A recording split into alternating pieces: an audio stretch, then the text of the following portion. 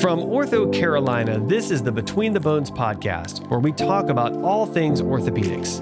We chat with doctors, patients, and medical device experts to help you understand what goes on in your skeleton and what goes into taking care of it. So let's dive in as we go between the bones. Not everybody has to or needs to have an ACL reconstruction surgery. And so the ACL does not function in standing and walking and sitting and going up the stairs and, climbing a hill, right? It's a side-to-side cutting, pivoting, twisting type of a ligament. And so inline things do not require an ACL. When you hear the words ACL injury or ACL tear, your mind probably goes to your favorite sports team or a specific injured player. You may know that the ACL is located in the knee and it can be torn, but not much else. On today's episode of the Between the Bones podcast, I'm speaking with Dr. Brian Saltzman, an orthopedic surgeon at Ortho Carolina who specializes in adolescent and adult knee, shoulder, and elbow surgery.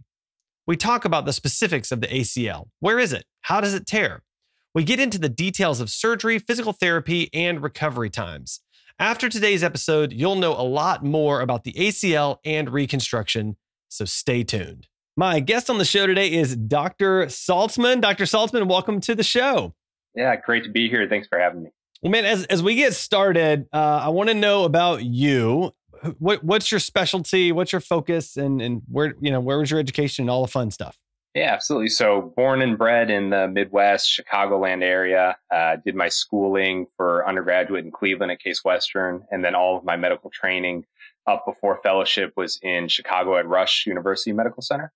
Actually came to Ortho Carolina for my fellowship for sports shoulder and elbow, and then was fortunate enough to be hired on. So been here ever since. And my practice here is with the Sports Medicine Center in the Sports Medicine Shoulder Elbow Division, largely focused on complex knee, complex shoulder, and then a reasonable amount of elbow as well. Okay. Wow. All right. Well, that's important. So we like elbows and shoulders. Those are great. Mm-hmm. So let's talk about ACL tear and subsequent reconstruction. So first of all, tell us what the ACL is. What is an ACL tear? How does it get torn? And then let's kind of talk through it from there. Absolutely. Yeah. So that's, the ACL is the buzzword one that we're all so used to hearing, watching sports and friends and family members who have largely often ended up having an injury somewhere with someone close to you. And so largely the ACL is a ligament within the center of the knee that helps to prevent forward translation of the shin bone and some external rotation. So essentially some of those ways that we see them injured are those ways where we see that stress to a degree where it shouldn't be stressed from a physiologic or normal human standpoint. And so that often comes in non-contact ways, like we see on the football field with a player going to cut or pivot or twist. We see it in contact ways where a soccer player gets cleated by another player who's sliding into them for a tackle. But anywhere where we see the knee shift and pivot, and then that stresses that ACL in a way that it can't be stressed, allows the bone to kind of knock back on itself as it comes back in. And that's why we get that big swelling, feel that pop. And the concern too is to what other structures can get injured when the body moves in that way it's not supposed to move. And so we often see with ACL injuries and reconstructions, we see injuries to other ligaments. We see injuries to the meniscus, which are those little C-shaped cartilage structures on the inside and outside part of the knee. And then we run the risk of having to deal with those as well when the ACL gets injured. Okay, so is the most common type of ACL injury, is it from a sport typically or from some kind of athletics then? Yeah, in my office and in our offices, we see them along the gamut of younger and older, the weekend warriors, competitive athletes, people doing things like riding a scooter or rollerblades, going skiing on the weekends. So it can happen with largely athletic type activities, but sometimes in more innocuous type things, motor vehicle accidents, motorcycle accidents, high level traumas, sometimes lower level traumas we see as well. In patients who move the wrong way with their foot planted. And so it doesn't have to be a big sports related injury. It can be something more subtle and still lead to that same pattern. Yeah, I mean, that's good to know because I think like many people, when I hear ACL injury, I immediately think football field, college athlete. Like that's where my head goes. So it's good to know that this is something that actually affects a much broader spectrum of people. Yeah, absolutely. That you can then help. So, Mm-hmm. Okay. So let's talk a little bit about the subsequent treatment. I mean, somebody tears their ACL. What happens next? Great. Yes.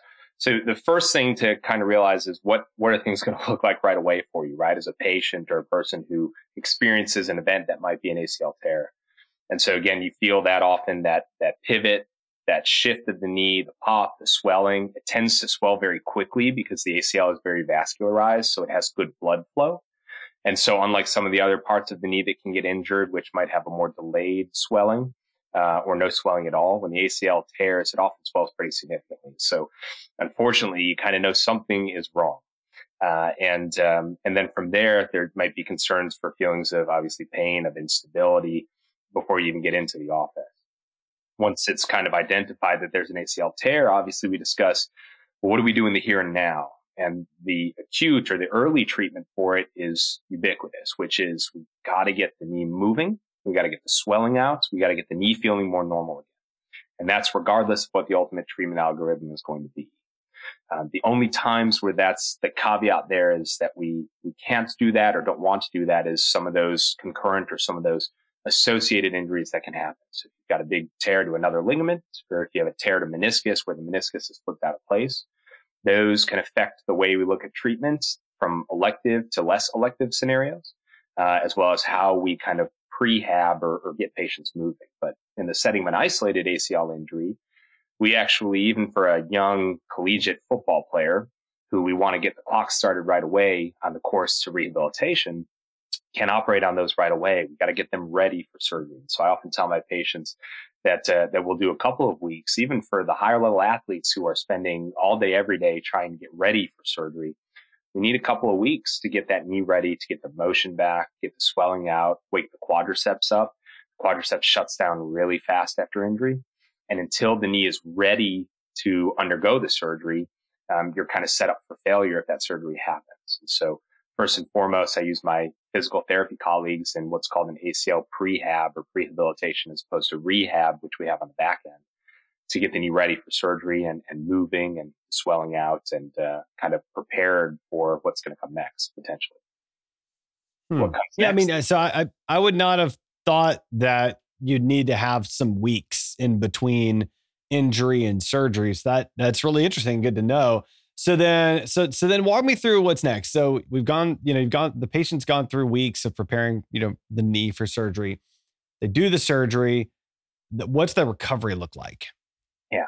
So the surgery, and the nice thing is that our technology is so good at this point that what years ago used to be multiple hours of open surgery and an overnight stay, and even years before that, casting of the knee afterwards, which we've realized, obviously in decades more recent, that's a big no-no for after an ACL reconstruction.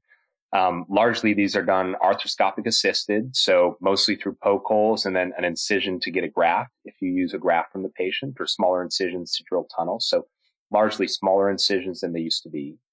Outpatient surgery, where you're going home the same day in a brace or without a brace, depending on kind of the provider's protocol. But it's an outpatient surgery, in and out the same day. And depending on, for me at least, depending on what we do to meniscus, largely depends on how we treat you immediately from a weight-bearing standpoint and a motion standpoint. And so if it's just the ACL again, we actually are okay with you putting weight on the leg right away. I let my patients weight bear immediately in a brace to protect, and with crutches to assist, because again, that quadriceps takes some time to wake up to where it can prevent the knee from buckling underneath you and putting that ACL reconstruction at risk. But largely speaking, otherwise, we get you moving immediately. I start therapy right away, and we try to get that swelling out, get the knee moving before it tries to get stiff on you. And we know that that's actually healthy for that ACL reconstruction to get moving right away. I mean, again, like not what I was expecting, right? You expect you're going to have a surgery, you're going to be laid up in bed, you get to relax, watch some Netflix for a week or two, and that is not at all the case. So these take a lot of effort on the part of our patients. I tell my patients all the time that not only is it a long rehab, it's a really arduous rehab, and it starts right away. And so I say I have about 1% of play in the system. And that's me on the day of surgery for a short time. And then the rest of it is really just aggressively getting that knee going and a lot of work and a really strong relationship between patient and therapist. Wow. Okay. So, all right. So then, so you walked me through, we've gone through injury, preparing for surgery, immediate post-surgery, you're up and around. What's the prognosis look like long term after that? Yeah. And that's the really, really hard part of the conversation, especially with younger patients who are sustaining this injury and trying to get back to things that they really love to do, like sports or just being active. It's a long rehabilitation. And I tell everybody that there's not too much we can do to change that. And so it doesn't even matter who you are or who your therapist is or how you're moving. It's really a long therapy and a long recovery course. And so for me, it's those first 6 weeks is all about getting the motion going, getting the swelling to go away, waking that quadriceps up. And for me, I use a brace for the first 6 weeks out from surgery. After 6 weeks, we get you out of the brace.